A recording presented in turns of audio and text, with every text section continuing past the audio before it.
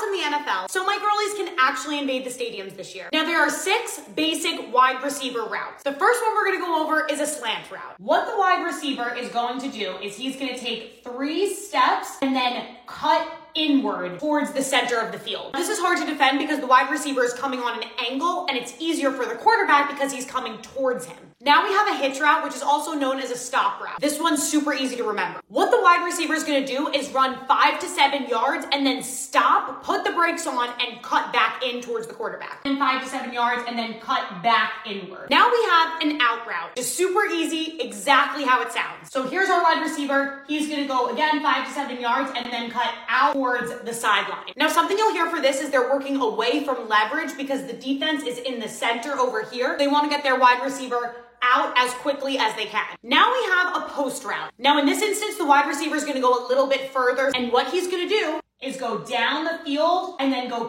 towards the goalpost this way. So the goalpost is all the way at the end over here. This is going to allow the quarterback to just make a deep throw towards the center. Opposite to that is going to be a corner route. Now here's our wide receiver, and he's going to go out towards the corner of the field. Now this throw is pretty hard for the quarterback because he is further away from him as opposed to being at the center of the field. However, it is effective if the quarterback is closer, so on this side of the field towards that wide receiver. Now our final one is called a go route. And when you think of this one, I want you to think he's turning up the gas and the wide receiver is just gonna go. This is typically a big play circumstance. So basically what's gonna happen is the wide receiver is gonna stretch the defense vertically. So he's just gonna see how far he can get down the field. That way the quarterback can make a long throw. Really good opportunity to show off your speedy wide receivers. Tag someone who needs this and let me know if you guys want me to go more in depth in the next part.